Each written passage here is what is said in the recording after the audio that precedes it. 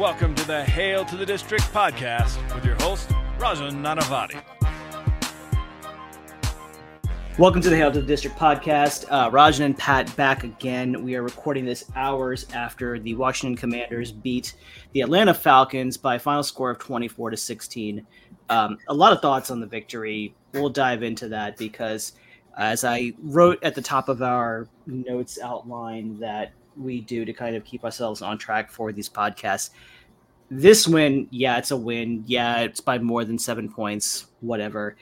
I'm sure other Washington fans would agree that it felt very kissing your sister-ish, or open mouth kissing a horse-ish, if you will, for those Austin Powers aficionados. It was a game that only by the pure incompetence of Atlanta's offense did Washington manage to walk out with the victory today. And that was sheerly because of the other team. It was one of those classic Washington games in which Washington did their best. They're like, no, while we are currently winning right now, we are going to make an effort to do everything we can to hand over victory or to snatch defeat from the jaws of victory. And Atlanta said, no, hold my beer. And we want to make sure we will lose today's contest. That was the outcome of today's game. Pat, I'll turn over to you for your thoughts. Yeah, it's a very Ron Rivera game. The way to put it. We put a team that we're probably even with on paper, probably a little better than, definitely the quarterback position. And when we scored the touchdown to go up 24-10, I was like, all right, we're about to boat race this team.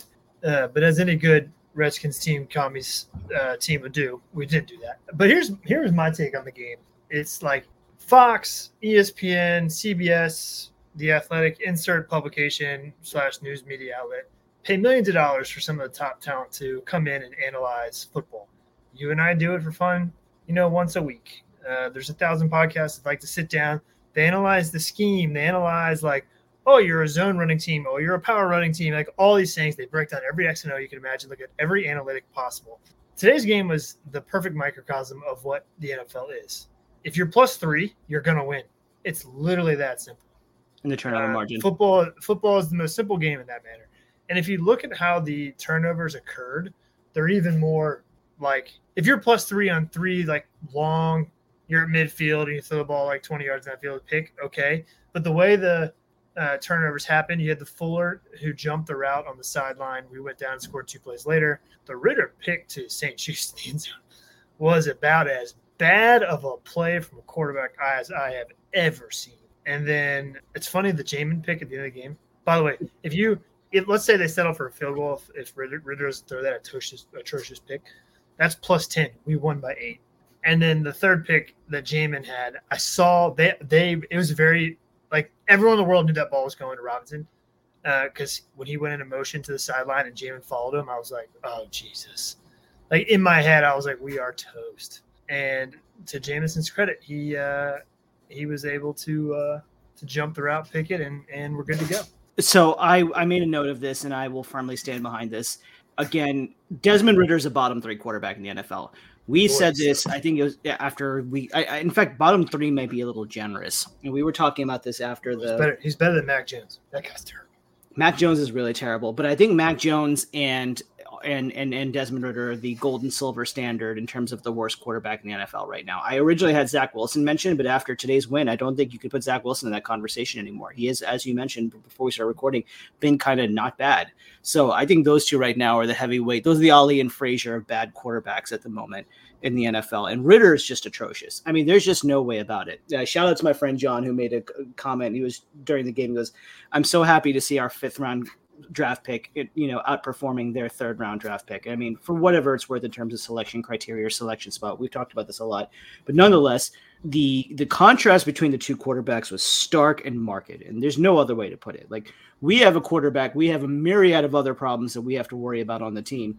And I would venture to argue in many cases, Atlanta is kind of the opposite. I'm not going to call them a complete team by any stretch, but at the same time, that if they actually have a straw to stir their fucking drink, then it's not going to taste like turpentine in a glass, which is what it looks like for long stretches of this season. You know, it's kind of funny. I bet you they would be half decent with Heineke. We talked about this. I can't remember if it was in the quarter mark or whatever, but I mean, we talked about the fact that this could be the Tyler Heineke revenge game, or Taylor Heineke, God, revenge game. My apologies. And it didn't end up being, but you're 100% right that if I would have been much more stressed about the outcome of this game if Heineke was playing versus Desmond fucking Ritter. I mean, that guy sucks. And it's not even like, this is not even from the retrospective, like, oh, we beat a team or whatever. I've watched Atlanta closely, and many people have watched Atlanta closely, and he's just not good. If you watched, I mean, he's had 2 good quarters this season, which is the second half, I think, of the London game. Past that, he blows, and there's no way as an Atlanta fan you can walk out of any portion of this season being like, oh, well, we can manage another year or so with Ritter as our guy. You simply can't. Like, there's just no way. They'll be looking for a quarterback in the offseason. And today Washington was the beneficiary of that. Yeah, I mean, he's not good, which is kind of shitty if you're a Falcon fan, because I was actually kind of impressed with their team. I thought their line played okay. London caught every contested ball thrown his way. Pitts finally scored a touchdown. If they were smart, they would they would find a way to isolate Pitts way more. Arthur Smith, here's my biggest takeaway of the game: 2 bad head coaches.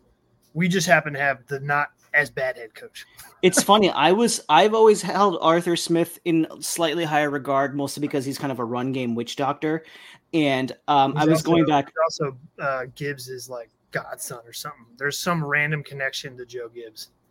I do recall something of that nature. You to that point.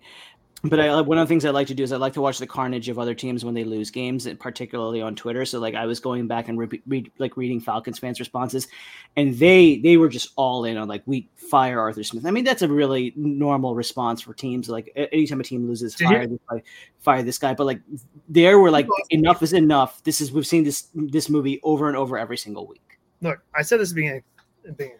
Anytime you're +3, you're gonna win. So in this case, the Falcons are -3. But even despite that, they had every opportunity in the world to get back into that game. And for whatever reason, Arthur Smith just wouldn't let it happen. So like they had the miscommunicate. They kept having miscommunications. They had to burn random timeouts, like not burning the timeout on 3rd and goal at the 1-yard line. I don't care who you want to blame. That's the head coach's job to know you have to burn the timeout. I'm a big believer in taking the 5-yard loss and not burning timeouts in that scenario. Like when if you're at like you're at your own 36, it's 3rd and 2, just take the 5-yard loss I think timeouts are like gold. You're down a touchdown on the 1-yard line, 3rd down. You have to take that timeout. That happens. Why the F did he go for it on 4th down from a 40 when our offense hadn't done anything in the second half? And he like totally flipped the field on his entire team. Like that was a bonehead coaching decision. And it was ultimately meaningless in the end. People in the world. The 2-point conversion made no sense. I'm an analytics guy. I believe in, I pray to the church of analytics. I'm a big numbers person. I 100% believe it made no sense. It made absolutely no sense. It was doing shit for the point of doing shit. And I guess even more so from like, okay, if you're at the 1-yard line, fine. After you can't bank on the first of all, you throw the fade pass, which is less than a 5% probability of working, except for when you play against Washington. But that notwithstanding, you throw the fade pass. It was a bullshit pass interference call. It was absolutely garbage call, whatever. That was saying that with burgundy colored glasses on. But just the whole idea of going for it didn't make any sense. And yeah, anyway, Arthur Smith, the execution was really, really bad on their end. And it was nice to watch from one end. That it's not from one perspective that it's not us, shooting ourselves in the foot the whole time over and over again. From our angle, the shitty part of the game was for 2.5 quarters, I thought EB was cooking. I was like, man, our offense is humming. And then we went into a complete tailspin or a complete stall in the second half. Completely just stopped. For whatever reason, Sam went back to like his, I'm going to hold the ball forever. Our receivers didn't get any sort of separation to help them. Also, Lucas should be starting over Wiley. We've been saying that for 5 weeks. Lucas was great today. I was like, why does he not play? I'm not going to comment on the whole Charles Leno thing because it's an unspeakable tragedy, and I don't want to go down that route or anything like that. But like, there was a market upgrade in pass protection when Lucas was on the field. I'm not going to say because of this or that, but your point is still well taken that if he's on the field, it's a much better situation playing Wiley in particular. I'm a little surprised EB got away from the screen game. Like we had a couple of screens that hit. The Robinson touchdown was a screen, but like they're quick, easy. They're easy completions to create, or some sort of wide receiver screen. Something to get the ball out of Sam's hands fast to keep the clock moving. I'm a big EB fan. First off, only 3 teams scored more points than us today. Like we're bitching about our offensive coordinator. We still put up 4th most points in the league today. But into the game, when we were just out of sorts, it was like shotgun, long developing pass plays that weren't going anywhere, and Sam was just holding the ball.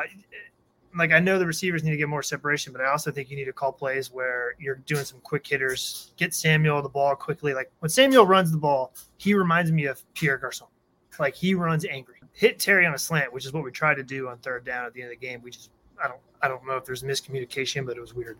I think we went away from it. We just got away from it because like Terry, they couldn't block Terry, and I have Terry. I don't want to make this a fantasy football thing, but I have Terry McLaurin on my fantasy football team, and I did not start him today because I was worried about him matching up against A.J. Terrell, who's their top quarterback, who's played really well. And McLaurin cooked him. McLaurin ate his lunch for the first half. Like there was that one slant play where like Terrell just got completely owned. And for some reason, whatever that may be, we went completely away from that in the second half. And I know the script usually with EB is that, okay, we throw to set up the run in the second half. To your point about long developing passes, not only are we doing long developing passes, we do long developing runs as well.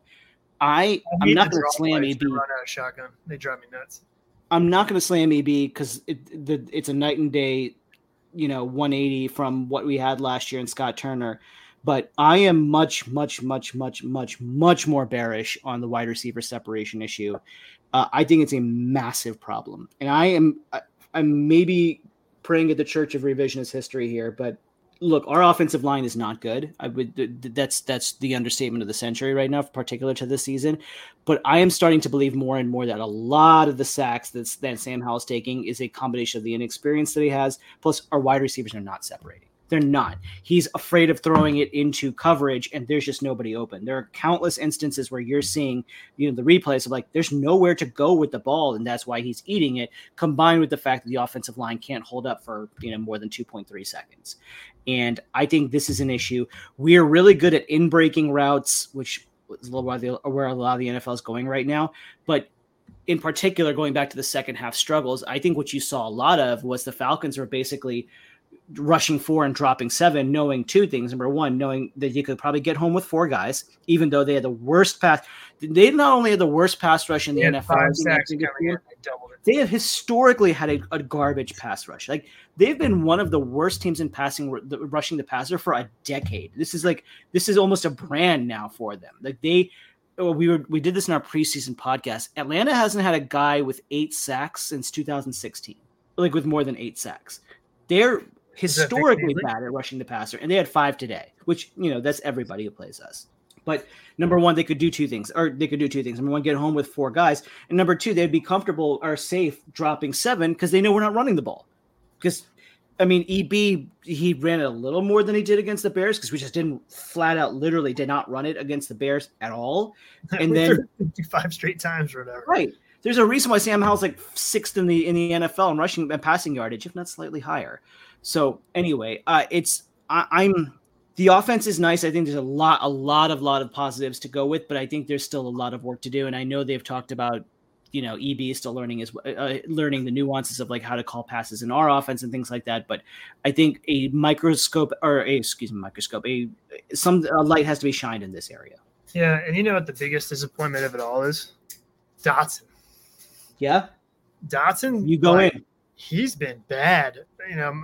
This is my buddy Smalley texted me this or group this. He was like, "I'm not ready to have a conversation about Dotson yet, but I'm looking at him." And I thought that was a good way to point it because, like, I'm not ready to say, like, what the hell is this pick? He's a bust or anything like that. Like, I'm not ready to say any of that. But what I am prepared to say is, like, he has been very bad. He's been major disappointment.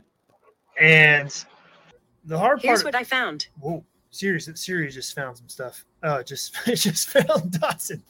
He's been really bad. Like, he was targeted once today. That should have been a touchdown. He just flat out dropped it. He had that horrible drop that kind of flipped the Eagles game on its head a bit. Yes, it did. And he made up for it with a touchdown on in breaking route, I might add. But that was his only target today. He's not getting open. When he gets open, he's not catching the ball. Like, he is way below Samuel and McLaurin. When I really like all the hype coming into this season was we had 1A, 1B. Well, we have 1A, 2, and like Dotson's not even a 3 right now. We can't really rely on him for anything. Samuel has consistently taken over his role as a number 1 or number 1B, number 2 receiver in this offense. Yeah, Samuel's great. I love. He's been very good. He's been very good. Basically every game he's been on the field. You got to caveat it with his first season. I think he played like 2 games. Yeah. But like last year, 2 years ago, he was great. Last year, he was great. Last year might have been his first year on the field with us. Last year, he had such a strong connection with Carson. I mean, through the first 4 games, he had like 4 touchdowns or something like that. He came out of the gates really hot. I think that Jacksonville game, he had 2 touchdowns by himself in the season opener. He was really good, and he continues to play really well. So yeah, every time he comes in motion, I'm like, please give him the ball. Yeah, we to Turner's credit, Turner liked that play too, but he is very shifty. He runs really hard, and he's reliable, which I think is a bit underrated at times. Just because, like, I really hope we play the Giants next week and Dotson has 7 catches for 100 yards and a touchdown. Like, I hope that happens. But this guy hasn't had more than 3 or 4 catches in a game all year. He's dropping open passes, and like, I really thought he was going to be a security blanket for Howell this year, and he just hasn't been. And it's I think it's time that we start talking about it. I don't think we're ready to say he's a bust or anything like that, but like, it's time to look at him. I'm not even in the same galaxy as bust. I think this is neither am I. I'm not saying he's a bust or anything. Yeah, I'm just saying we got to start watching. I think this is just a big second-year regression for him. Like, I am a huge proponent of like I like when rookies struggle in some cases because it gives them the, oh shit, I got a lot to work on in my game type of mentality, versus somebody who comes out of the gates hot in the first year or has success and they're like, no, I got this. The NFL is easy. The transition's hard. I don't have to do anything. I can kind of do the same old and get by and not kind of progressively work on their game.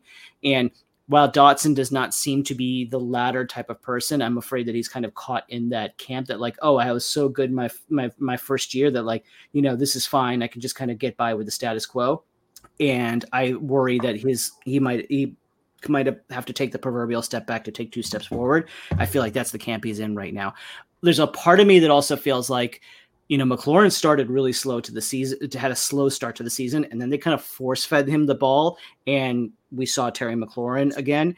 And I wonder if something of that nature would be applicable to Dotson in the sense that they have to be like actively game plan to get his head back in the game a little bit or to kind of get his confidence back or however you choose to phrase it. And then we start to see the Dotson from last year. And then the third bucket is maybe there's a lingering or nagging injury somewhere that we don't know about. I don't think that's the case, but look, anytime we force-fed McLaurin, good things have happened. Yes. So just keep doing that. And Dwymey and what's-his-face, Dotson, catch the damn ball when you get the opportunity. Yeah, Diami had his arm held on that. I mean, the one where he tried to pull the one-hander, like that should have been holding or PI or something like that, but whatever. I like C-Rod getting some carries today. C-Rod was a dude, man. I like that. I like that pick more and more and more. God, he went hard. He's really good. I was going to text you during the game. I was going to be like, when Rodriguez is our starting running back in 3 years from now, just make sure we get credit for being on that train early on. That's an NFL running back thing. Yeah. By the time we're done with B-Rob, he's going to be like barely walking.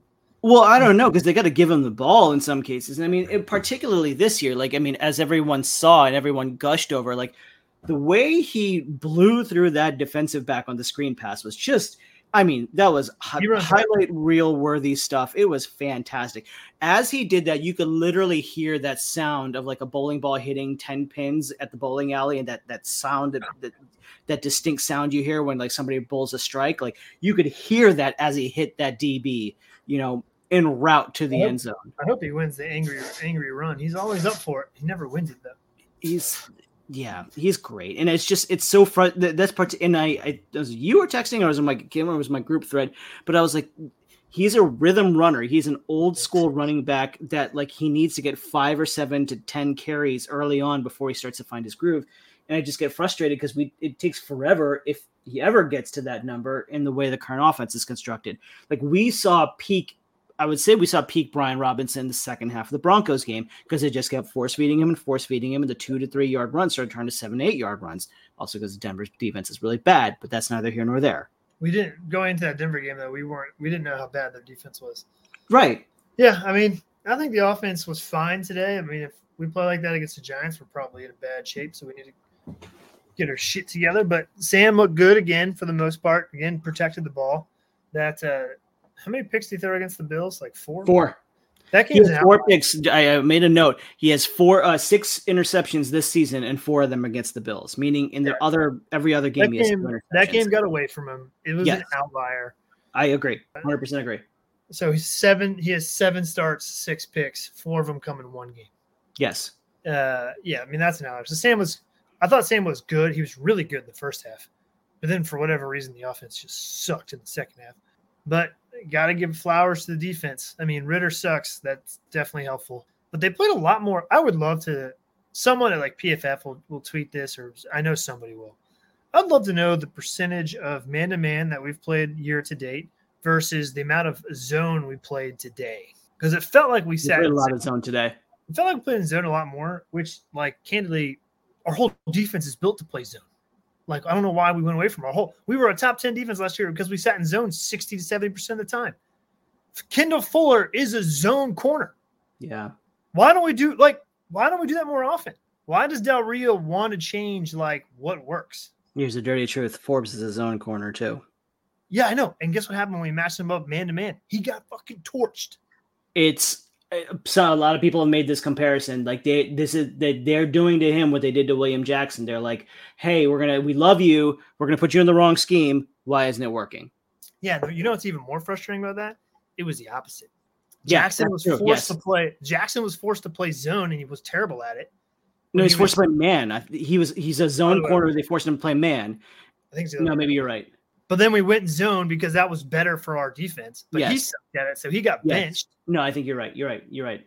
Yes. And now we're like, hey, let's play man-to-man again. And it's like, you just drafted a corner that wants to play zone. Also, by the way, the best corner on our team, one of the best cornerbacks in the entire NFL, is a zone corner. So just play the damn defense.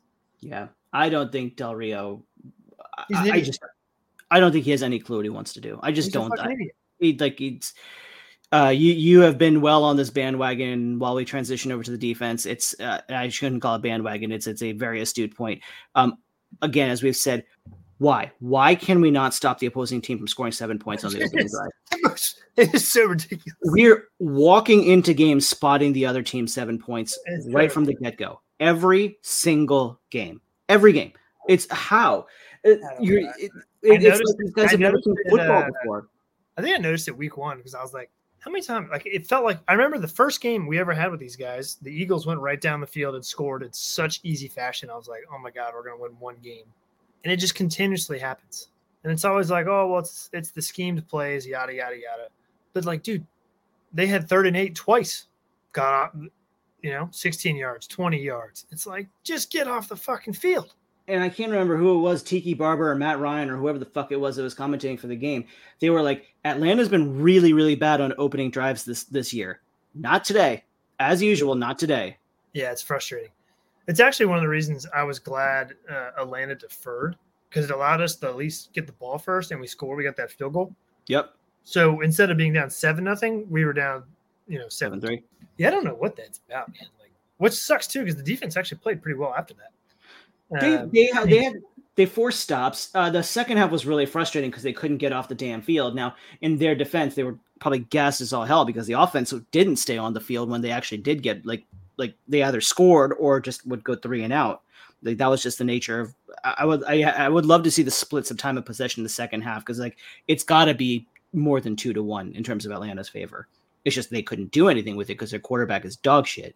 I will give Arthur Smith credit here. He did not abandon the run. They just kept running the ball. Even though they were down 2 touchdowns, they did not stop. And, like, it wasn't like they were breaking big runs either. It was like 2 yards, 3 yards, 2 yards, 3 yards, 4 yards. I think Robinson's long run of the game was 8 yards. Like, also, Jonathan Allen played great. Yeah.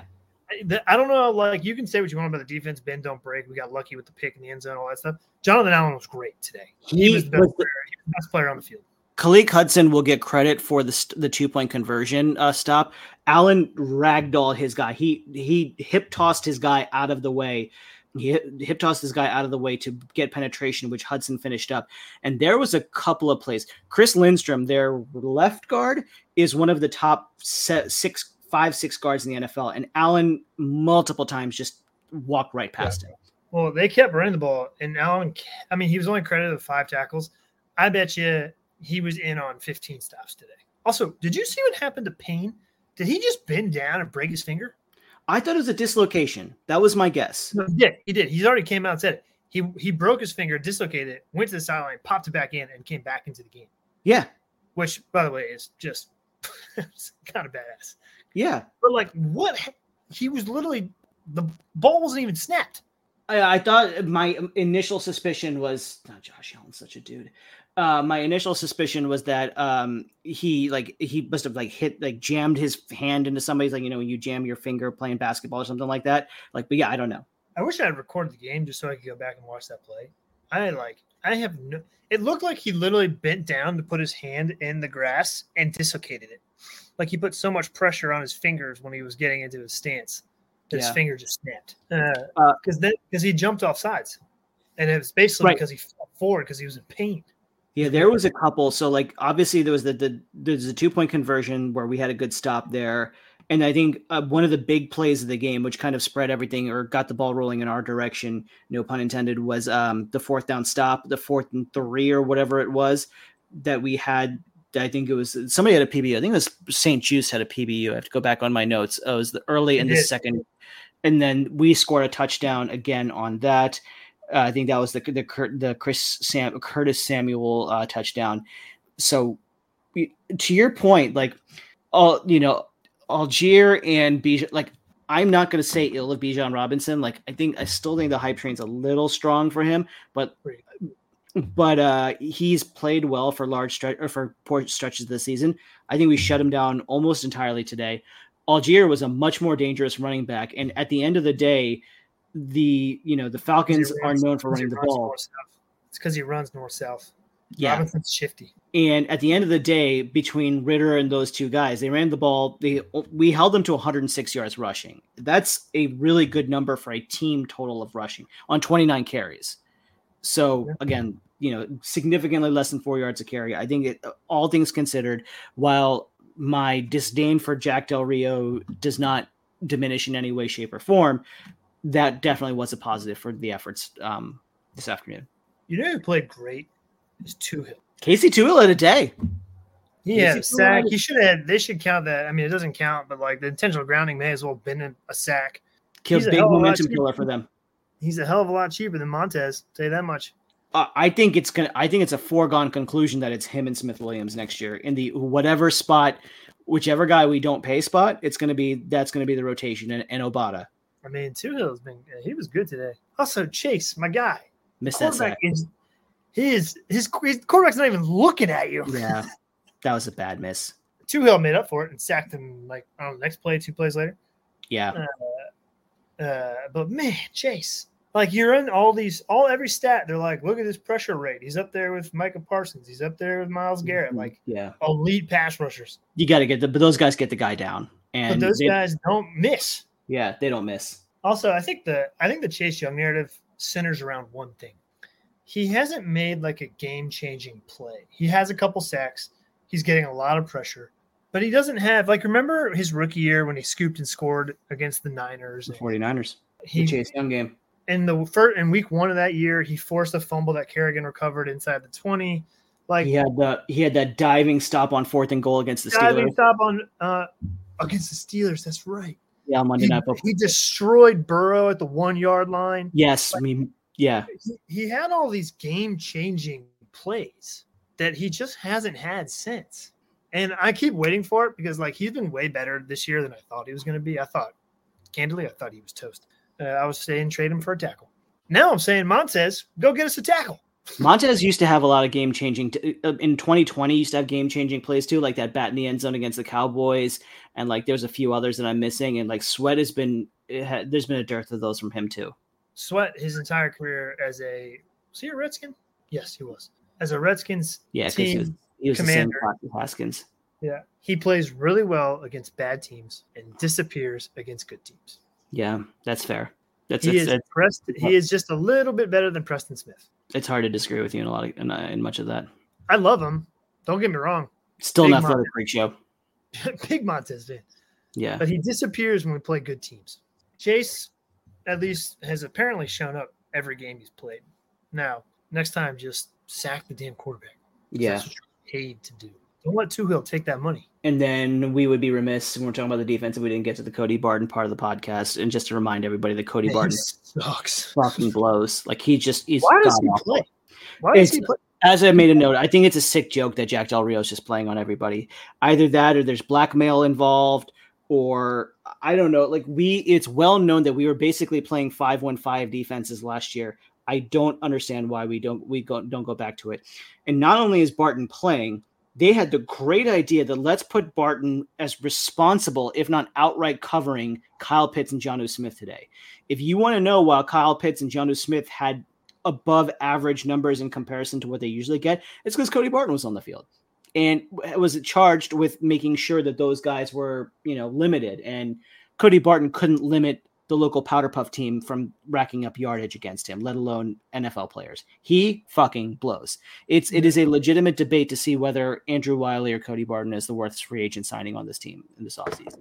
Yeah, there's a guy we follow on Twitter, Jamal. He's a very good Twitter follow. Tweeted out during the game. I think, again, another shout out for you, Smalley. I think he sent me the text. But it was like, it's never good when Jamison Crowder's probably the best free agent signing Rivera brought in this offseason. And I was like, damn, he didn't sign with us until like week 1.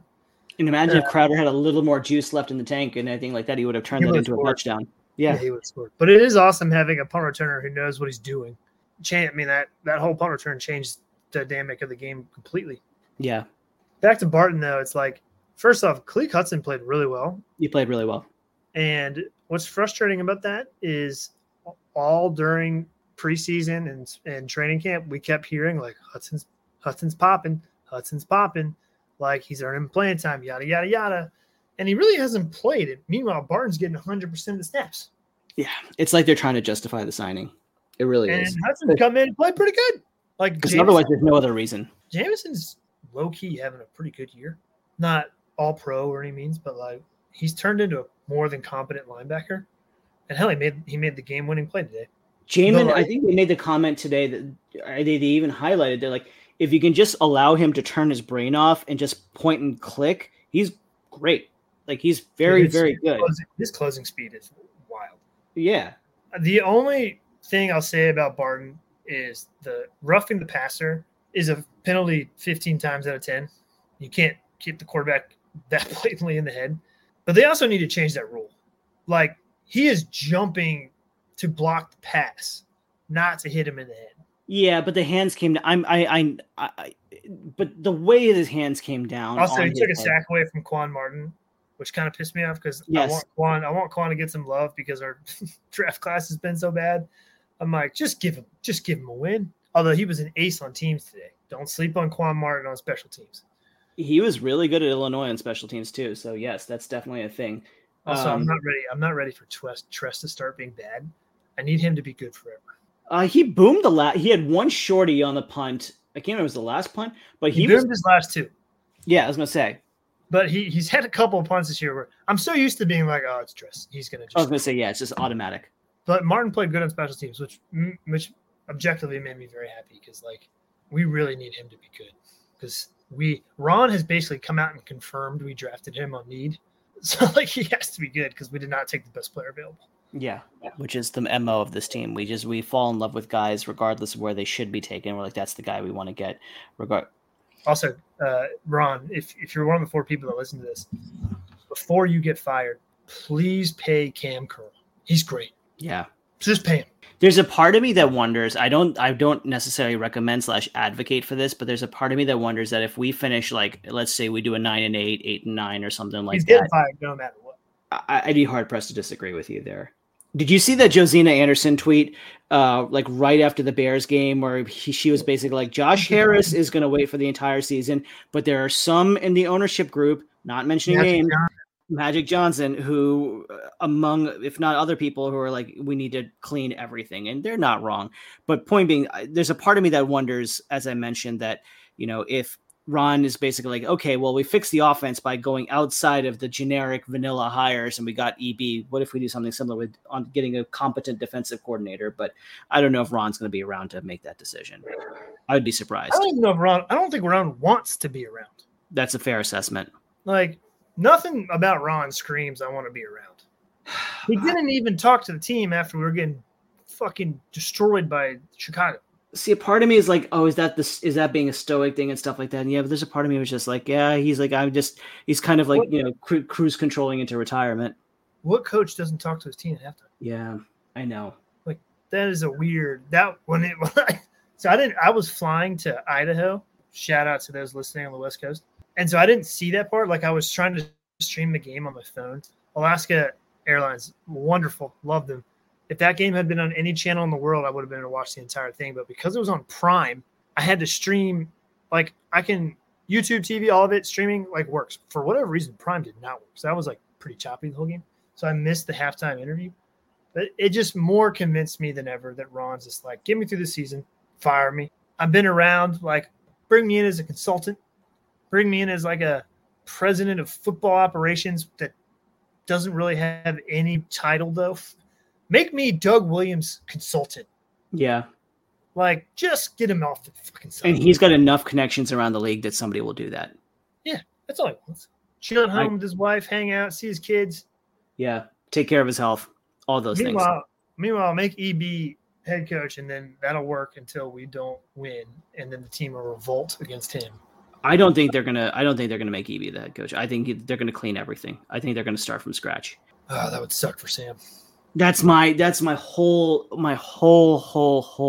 Sam said this past week, he was like, I think it was good for me to sit, but it was hard to learn a second offense in 2 years.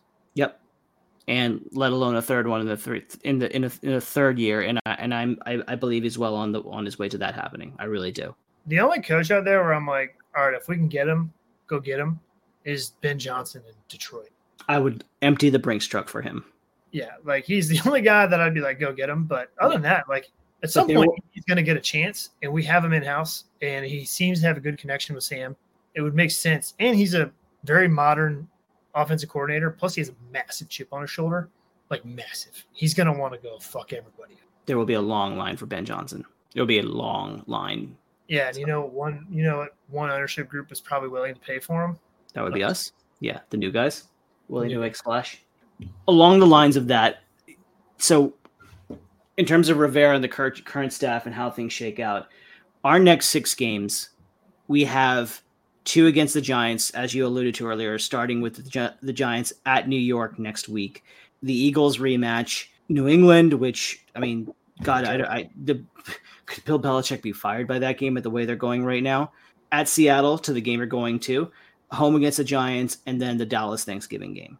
If we can beat the Giants twice and then steal the Seattle game, we'll make the playoffs. But if we can beat the Giants twice, is such is a terribly dicey proposition, because we could be a 14-2 team and they could be a 2-14 team, and they somehow still find ways to beat us. Yeah, true. Regardless of who the dog shit quarterback is, or we tie them. This is accurate. Yet, regardless of how bad their Nancy Boy quarterback is, or their overrated running back is, like, they still find ways to steal wins from us, and we also find ways to throw away wins against them. So that's my thing against them. That, like, we'll split against them. The part of me thinks that we can do better against the Eagles since we got so close last time, and a part of me thinks that the Eagles can do better since they allowed us to kind of hang around and linger. Eagles didn't look good today, although the Jets' defense is very good. The Jets' defense is very good, and also Lane Johnson got hurt. Yep, and the Eagles didn't look good because Jalen Hurts is overrated. But he is overrated. He freaking gets to throw the ball to monsters. AJ Brown and Devontae Smith, and those rare instances where he gets to throw up the 50-50 ball and they don't come down with it. All of a sudden, guess what happens there? Yeah. Anyway, that notwithstanding, this is a 3-3 type team over the next 6 games. Where does that put us? Because the remaining games in the schedule really suck. And it puts us right where we always are with Ron Rivera. He's fucking Jeff Fisher 2.0. Yeah. You know, that observation kind of just hits home more and more. And I'm like, you're not wrong. You're really not wrong about that. We're going to win 7 or 8 games. It's going to be the same old. Although the Super Bowl is back on because we won today. Yeah. We really, really, really, really, really got to beat the Giants. Do you know what really, really chapped my ass was when they were going back and forth and they were showing the 49ers and Browns game, and somebody rolled up on the back of Trent's leg, and everyone's like, oh man, they lost Trent. Like he's going to, really bad injury. And like Trent was on the ground, stuff like that. He's back a drive later. Yeah, dude, Trent never misses time. He did that with us. He's a warrior. Trent was fine. He held up against Myles Garrett all game. And I'm like, who couldn't even dream of holding up against Myles Garrett? That would be us. And do you know who also used to have Trent Williams? That would be us. And we fucked and pissed that away. So that was delightful. One of the greatest. He is. This is not hyperbole or me being over the top. He's one of the best left tackles in the history of the NFL.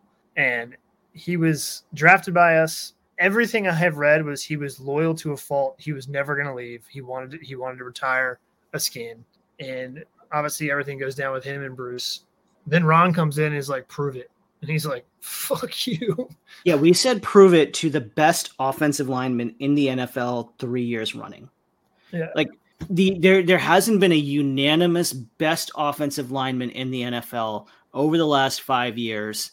Like Quentin Nelson, when he got drafted, people were having a conversation like a few years ago. They're like, could he? But as a rookie, since Joe Thomas retired for the Browns, you haven't had a consensus best offensive lineman in the NFL. And here we had one in Trent Williams, and we decided to tell him to prove it, just like everybody else. Yeah, he's proven it all right. Yeah. And I love Sadiq. I've been a big Sadiq fan since we drafted him. But could you imagine our offense if we just knew, or how good Howell would be if he just knew his blind side was just totally protected every single possession?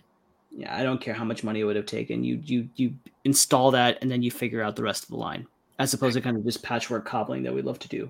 Last thing I'll say is like it makes me think of those early Gruden years where we were like semi-good with Cousins.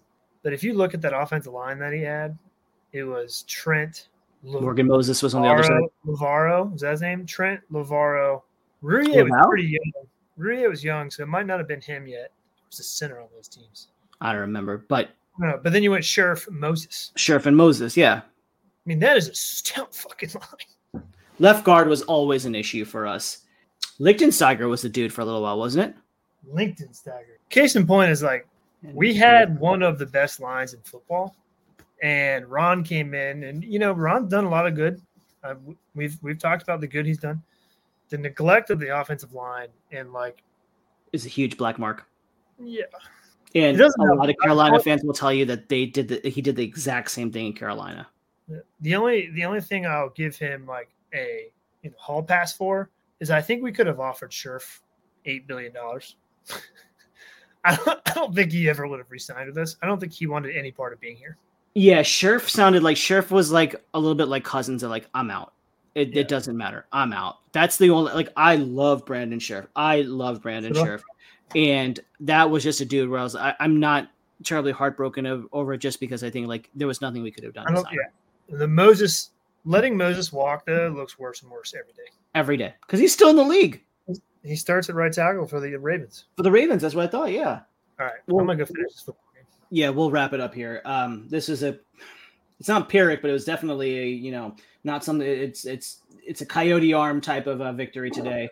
Hopefully it's different against the Giants because I fucking hate the Giants. That's a new one. Coyote arm, where you're you regret the girl sleeping on your arm and you want to gnaw it off so you can quickly slip out. That's the type of win we had today. So. Yeah. All right. Thank you to all 4 or 5, however many listeners are still left for listening. And we will talk to you hopefully after beating the godforsaken Giants.